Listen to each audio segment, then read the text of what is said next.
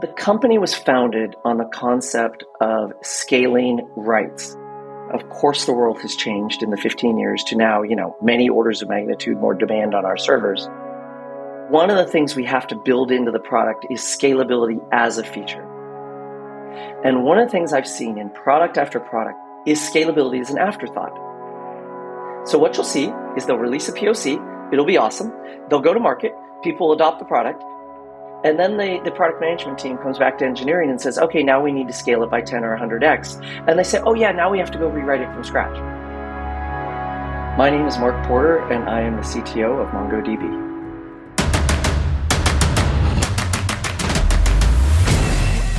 This is Code Story, a podcast bringing you interviews with tech visionaries who share in the critical moments of what it takes to change an industry and build and lead a team that has your back. I'm your host, Noah Labhart, and today how Mark Porter stepped off the board and into the role as CTO and continued to build faster with MongoDB. All this and more on Code Story. Mark Porter has always been fascinated with puzzles, so tech just fit and has been a great journey for him. He got his first 4K computer in middle school and then moved into doing programming for the Department of Education. His big learning from this was that you can use tech to do social good. He's married with 5 kids, and as he puts it, they put up with his deep tech obsession. Mark joined the board of MongoDB in 2019. What got him excited about the company was the world-changing nature of the product. So much so that he asked to step off the board to be CTO and carry the banner to the developer community about the power of their doc-based distributed system performing database transactions. This is Mark's story with MongoDB. MongoDB is a company that produces a developer data platform, and that means we produce all the different pieces of software that really makes a developer want to build applications. So from a database to charts to analytics to a mobile solution, and we put it all together in a way that is just so easy for developers.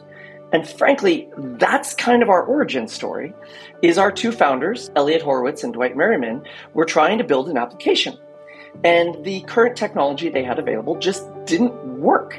And they were developers. And rather than giving up, they said, well, I don't know, why don't we just go build it ourselves? And so they took some time off from the company they were building, which was DoubleClick, and they actually built MongoDB. And the reason they needed to build it is so that they could do writes at scale, which for any of you techies out there, you know that you always want your database to be able to take your write or your entire application grinds to a halt. And then over time, they figured out that they could make it easier for developers by using a document model. And to this day, even though we've done so much over the last 15 years, the whole concept of being able to read and write at scale and the concept of using the document model are still 2 of the main tenets of MongoDB's success. Tell me about what would be your MVP, Mark. So when you joined Mongo, what was the MVP or what was the product you took on, the state of the company? Tell me a little bit about that. I joined the board in 2019 and then got so excited with the company and its potential and the fact that fundamentally MongoDB had the chance to change the world that I actually asked to step off the board and step up as CTO. But what got me going was the fact that we had this product that a lot of people didn't know about. And still to this day, market awareness is something we're working on every day and is fundamentally a different product. It is a distributed system that performs database transactions as opposed to a single system that tries to be distributed. And so my MVP when I came on board was this product which frankly was magical and had so many capabilities that people didn't know about. And so I focused my energy in 2 main areas since I joined. Area 1 is growing the team. We've more than doubled the team since I grew, the engineering team, and growing it as a healthy team with healthy culture and keeping the tech moving forward. And the second area for me personally has been really helping get the message of MongoDB out into the marketplace with, talking with marvelous people like you and just getting that message out that MongoDB is different. So as you're getting that message out to the world and as you're carrying the banner, I hear that you stepped off the board to be CTO. You're super excited about Mongo. In that process and in the process of advancing Mongo, you got to make certain decisions and trade-offs about what you can do in the short term versus what you have to cut right then. So tell me about some of those things in terms of your involvement with Mongo and how you cope with those decisions. This is fun, and this was an area that I spent a lot of time on. So I started my career at Oracle doing enterprise-class databases back in the 1980s and 90s. I then went to AWS and ran, one of the largest enterprise class fleets of databases in the world, RDS. And I then went to a consumer company, Grab, where we were serving, 650 million Southeast Asians, serving over 15 million rides, meals, transactions per day. And so mission critical is in my blood, frankly. When I came to MongoDB, we had this great product, but I wanted to have the team feel comfortable with really focusing on what I call the layers of the onion. And the layers of that onion are security, durability, correctness for a database, of course, availability, it's always up, scalability, it can scale when you need to, and operability, meaning that in this world of services, it's operable. Now, all of those things come before the shiny new feature. Now, customers are going to come to you and they're going to say, I want that shiny new feature. I want that new capability or that new API call. But they assume that you're dealing with security, durability, correctness, availability, scalability, and operability, the 6 internal layers of the onion. And if you don't focus on those, then you've betrayed the people who put their trust in you. And so when I came to MongoDB, though we were making progress on all of those areas, I really hammered into the culture that at any level, anyone can raise the card of an inner layer of the onion, security, durability, correctness, etc., over an outer layer. And we would focus all of our research efforts and development efforts on that. And what it did is it gives the team almost a guiding light of how to make decisions, which I like having decisions made at the leaf nodes of the company, not at the core, at the tree, at the trunk. And so by doing this, I helped MongoDB move ahead and have developers who work for me make more and more decisions by themselves. So from the point of starting and then progressing the product and your mission, how have you gone about that? I think what would be the most interesting thing in that is how you built your roadmap or approach, or how you decided this is the next most important thing to address to enable developers to make those decisions. Well, I got to tell you, this is my humble pie moment of this podcast, probably. I mean, there might be another one, but this is my first one. I came to MongoDB and I discovered a completely different way of building roadmaps. So, of course, we have customers coming and requesting things and all that. But we have this bottom-up empowered mechanism where any developer can write with, probably with a couple other developers most of the time, can write what we call an initiative brief. And they can work with the product manager and they can just ideate. And it gets prioritized, and we do quarterly planning, which is such the right cadence. I find sprint planning to be too tactical. I find yearly planning to be, heck, by the time my yearly planning's done, it's obsolete already. And so we do this quarterly planning cycle. We do it with a mix of these bottom-up and top-down briefs. And then here's where the magic comes in. The product team spends the first half of every quarter looking through the whole roadmap and going, okay, this came from engineering, this came from this customer, what do we think is important? And then the engineering team spends the last half of each quarter saying what they can and can't get done. And then the last 2 weeks on every quarter are everyone getting together and saying, wow, now that we've heard from everybody, and I'll dig into that a little bit more in a second, now that we've heard from literally everybody, what are we going to do next quarter? Of course, we have long-term roadmaps, right? We're going to make the server more durable, or we're going to, launch a new multi-year feature. But most of what we do, we don't delude ourselves that we know what's going to happen 3 quarters from now. Instead, we figure out exactly what we're going to get done next quarter. And the second thing about building our roadmap is we use this thing called LGTM.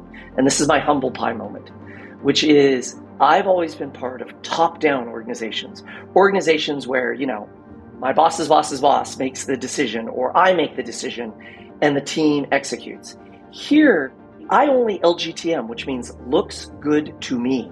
No one comes to me for an official approval on all but the most important things, typically around security.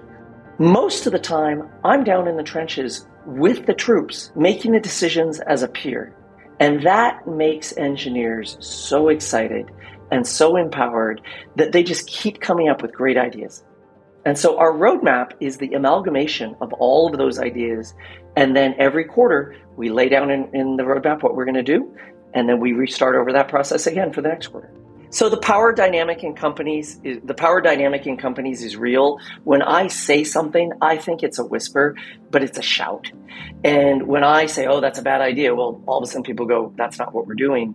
And so one of the things about our culture is it helps what I intend to be a whisper. That whisper that says, God, could you guys just look at this a little bit deeper? To actually be perceived more like a whisper than a shout. Well, speaking of that team, tell me about your team and how you went about building it. And, what do you look for in those people to indicate that they're the winning horses to join you? So, of course, we focus on domain expertise and can they run servers and they know how to program and do they have good logical skills and things like that. But one element that we really focus on at MongoDB is this concept of cultural fit. Now, when I told you about how we did our roadmap, that is an awful lot of people participating in a somewhat consensual process. And I said how everyone needs to have a voice. So when we interview people, we look for people whose voices are too quiet, who aren't going to speak up. Or we look for people whose voices are going to be too loud and they're going to talk over people. And we're really pretty allergic to that. What we want is people who value working together and coming up with great ideas consensually. So I talked a little bit about LGTM. That's a kind of consensus. And so when I first came here, I was like, God, there's a lot of consensus here. And as I've been here longer, I've learned to delight in this concept, which I haven't patented or trademarked, but I probably should, which is called consensus that moves fast. So a lot of people associate fast moving with control, and a lot of people associate consensus with moving slow. We work very hard to have consensus that moves fast. So when we build the team, we ask questions about how do you make decisions? How do you work with others? How do you do things like that where you work? The other thing we do is we relentlessly communicate to people. And so during the interview, we communicate all of our values, we communicate everything that's going on at the company, and we watch how they react. Because we know that if in an interview, they don't react favorably to our cultural tenets or how we behave with each other, they're sure not going to act that way when they get to the company. So the final thing we do is we focus on customer obsession. We look for signs that this person is going to have this North Star of just wanting to make our customers happier every day. And not they're going to want to get richer, or they're going to want to do the next coolest, deeply technical thing, or they're going to want to have a big team. We really, really focus on listening carefully during the interviews for customer obsession. It makes a ton of sense. And that speedy consensus makes also a ton of sense. Almost like the speed of, there's a little bit of alignment with speed of trust, but I haven't heard it exactly put that way. That's really interesting. I do like the book Speed of Trust a lot. I'm glad you mentioned it. Yeah, it's interesting. And of course, we're still working through it. Like while I've been at the company, we started COVID with like 1,500 employees, and now we're over 4,000, I believe. And so obviously as we scale, and it's going to be really interesting to keep rolling these things out. So scaling is just such an interesting challenge for an executive. So it's an interesting segue. Actually, it's a perfect segue. How you approached Mongo when you started and you set out to enable developers, tell me about how you think about scalability, or how the company thinks about scalability, or how the approach to what you did. But was it built to scale, or was it executed on scale efficiently from day one, or have you been fighting this and changing as you gain traction? So there's technical scalability, which is obviously awesome. And then there's obviously org scalability. And so the company was founded on the concept of scaling rights. And over time, of course, the world has changed in the 15 years to now, many orders of magnitude more demand on our servers. And we stick with that belief that one of the things we have to build into the product is scalability as a feature. And one of the things I've seen in product after product that I've either helped build or been part of in my career is scalability as an afterthought. So what you'll see is they'll release a POC, it'll be awesome, they'll go to market, People adopt the product, and then the product management team comes back to engineering and says, okay, now we need to scale it by 10 or 100x. And they say, oh yeah, now we have to go rewrite it from scratch. That's just a true betrayal. It's a betrayal to your product management team. It's a betrayal to your customers. So we worked very hard to have all those things I talked about part of our plan from day one. And here at MongoDB, just to go deep into the weeds, one of the things we do is sharding is how you scale out MongoDB clusters. And now we have a tenet meaning a foundational belief in the organization that every single thing we write works with sharding out of the gate. So every single thing we write can be scaled out of the gate, because otherwise success actually becomes your failure. Well, as you step out on the balcony and you look across all that you've built, what are you most proud of? I'm proud that I have pivoted from problems I faced were under my fingers writing code to the problems I faced were figuring out what a product direction was. Now the problems I face are human problems, are problems with how orgs work together, or problems with how industries see our company. And so I'm really proud of that. These problems, frankly, are more challenging than the technical problems because they're very amorphous and ambiguous. And as a tech person, gosh, I would just love it if everything was, reducible to an algorithm. But I cannot reduce people to algorithms. I cannot reduce behavior to algorithms. But I do have a couple specific things I've learned over the years about how organizations function. One of them is this thing called Conway's Law. And Conway's Law, stated very simply and not scientifically, is that the structure of a product and how well a product works and how the pieces of it interoperate will reflect the organizational structure that built it. And put rather snarkily, if two managers hate each other and they're working on a product together, those two parts of the product are not going to work well together. And so one of the things I really work on is I work with Conway's Law to make sure that the organization we build is built to serve the product, not the other way around. We don't look at people's careers and say, oh, we're going to build a team around you having 30 people next to you rather than 12. We try to figure out the product and we fit people into that org structure. So that's number one, and that pays off. And number two, there's this thing called Dunbar's number. And Dunbar was a researcher at Cambridge who's done research for the last 30 years about how humans interact. And what he found in his initial research was that tribes, and he really did do research into tribes, over human history, groups of about 100 to 150 have been the unit of social cohesion. Tribes in the Amazon jungle, Roman legions, divisions within companies, and his research is fascinating. And then what he found out, and he published this just a couple of years ago, is that there's Dunbar layers. So there's 10 people who I will trust with my life. There's 30 people who I will go out to dinner with on a regular basis and trust, and I'll share secrets with them. There's this 150 group of people who I work with and trust. And once you go past that, now you're in the wild level, the people who you might not trust. So God, why am I talking about psychology here? Because if you build teams where the degree of trust you have to work with someone efficiently is larger than your Dunbar numbers, you'll get approval processes, you'll get distrust, you'll get escalations, you'll get politics. And what I've found over the last 10 years as I've focused on this at AWS and Grab and now here at MongoDB is if I build small teams where the degree of trust matches the team size, things are just easy. And then at the individual dynamics level, Dan Pink said it best with mastery, autonomy, and purpose. People want to be great at something, they want to be left alone to be great at something, and they want to feel that's important. So rather than thinking about scaling my organization, I think about getting the micro elements, the nano elements of my organization right, in terms of people having mastery, autonomy, and purpose, and in terms of groups being organized according to their Dunbar number and Conway's Law. And I find that if you do that, everything is just easier. And so you asked me what I was proud of, and frankly, it's these insights that I am most proud of as CTO. Let me flip the script a little bit. Tell me about a mistake you made and how you and your team responded to it. There's a lot of mistakes to choose from. Some of them were avoidable, some weren't. So I love to embrace experimentation and figure out what's going to happen as a result of it. I don't view those as mistakes. Some people call that embracing failure. I call it embracing experimentation. A mistake is something where you could have predicted bad stuff was going to happen. So a huge mistake I made is when I joined Amazon, the relational database service, the operational excellence of the team was just not great. And we kept delivering feature after feature after feature, and yet our databases didn't stay up. And so I was yelled at.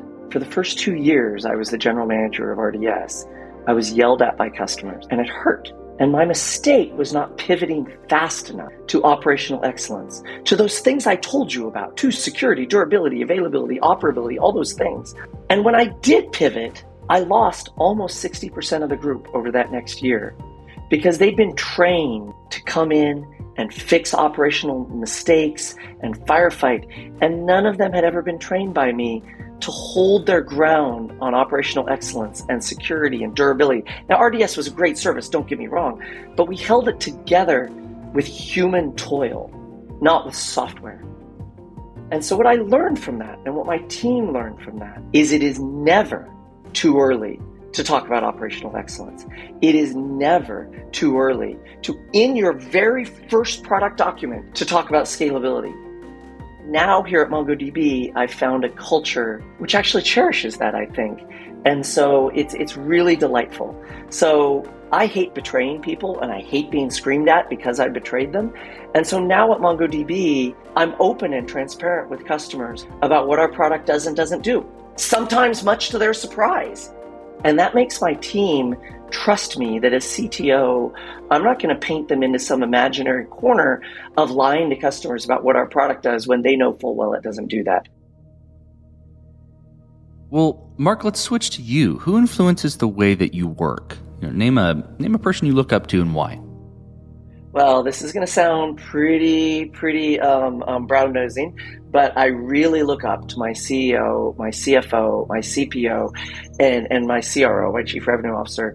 And in fact, to many degrees, that's why I joined MongoDB. It wasn't just the technical thing. And the whole rest of the C staff we have here is and the E staff, the executive staff here we have is amazing. But let's get into some details of why I look up to people. I look up to people when they can turn a high-stakes conversation, something that is emotionally charged and risky, into a low-stakes conversation. And there's a book called Crucial Conversations, which I will highly recommend to all of your listeners. And it talks about how there's this false choice between saying what needs to be said and having a big argument. The reality is that the best leaders teach their teams to say what needs to be said without it being a big argument. And the way I do that, and the way I've been taught to do that by these great leaders, is we turn and we face the customer. And we say, what is the best thing for the customer? We have full faith that that's going to result in being the best thing for our company.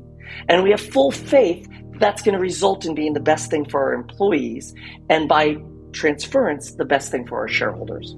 And so if you think about those four tiers, customer, company, employees, and stakeholders, I look up to people who I can work with on that hierarchy, on that fundamental Maslow's set of needs, but Maslow's set of needs for a fundamentally successful technical company. And I really love working with people who we can do that. I also hate politics. I hate people bringing too much emotion to the table that's false, that they're using emotion to get something done. But I love it when people bring authentic fright, authentic fear, authentic uncertainty to a situation so we can all lay it out on the table and just be human together. Well, we talked about a mistake earlier, but maybe a little bit different spin on the question. If you could go back to the beginning, what would you do different? Or where would you consider taking a different approach? MongoDB has had such a massively successful arc of our company, and yet it has had missteps. In the early days, we probably promised a little bit too much. And so maybe we would have promised a little bit less. And, we got in trouble in 2013 and 2014 about maybe promising too much with transactional consistency and things like that. And then we came along and we introduced full ACID transactions in 2018. So that's an area where I think we could have done a little bit better then. And the company was growing, and that's fine.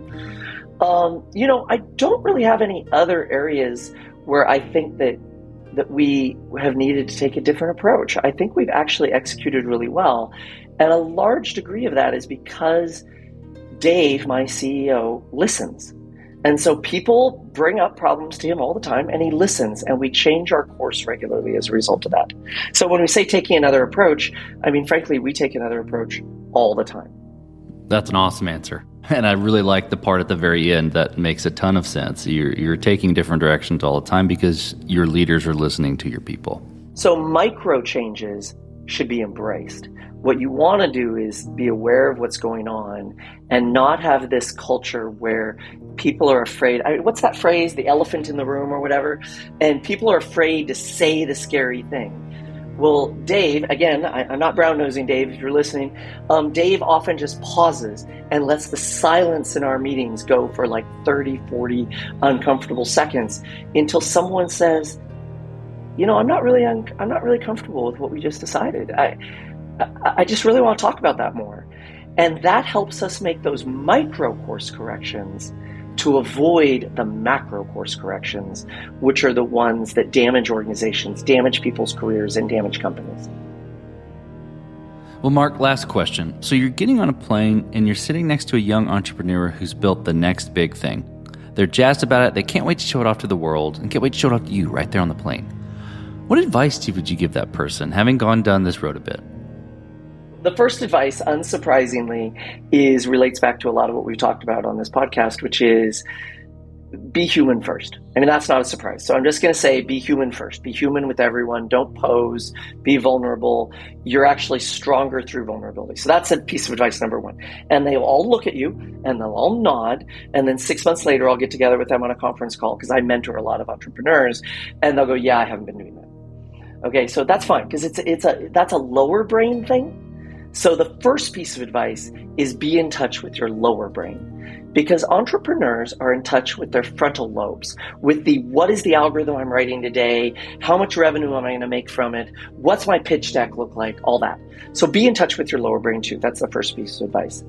The second piece of advice I would give them is you're going to think that being right is what matters as your company grows. Now, sure.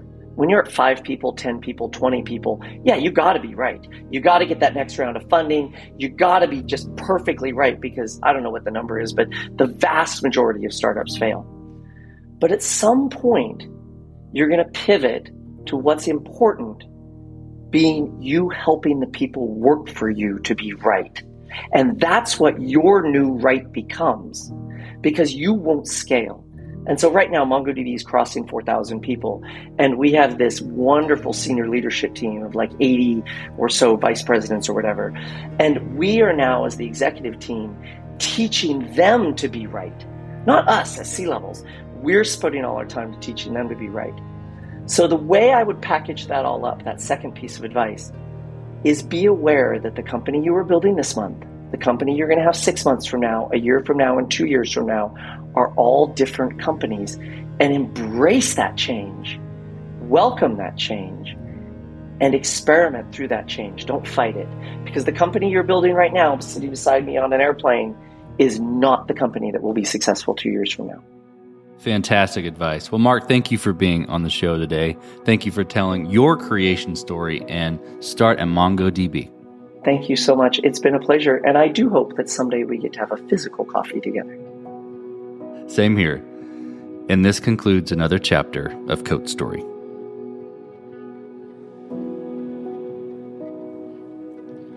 Code Story is hosted and produced by Noah Labhart. Be sure to subscribe on Apple Podcasts, Spotify, or the podcasting app of your choice. Support the show on patreon.com/codestory for just $5 to $10 a month. And when you get a chance, leave us a review. Both things help us out tremendously. And thanks again for listening.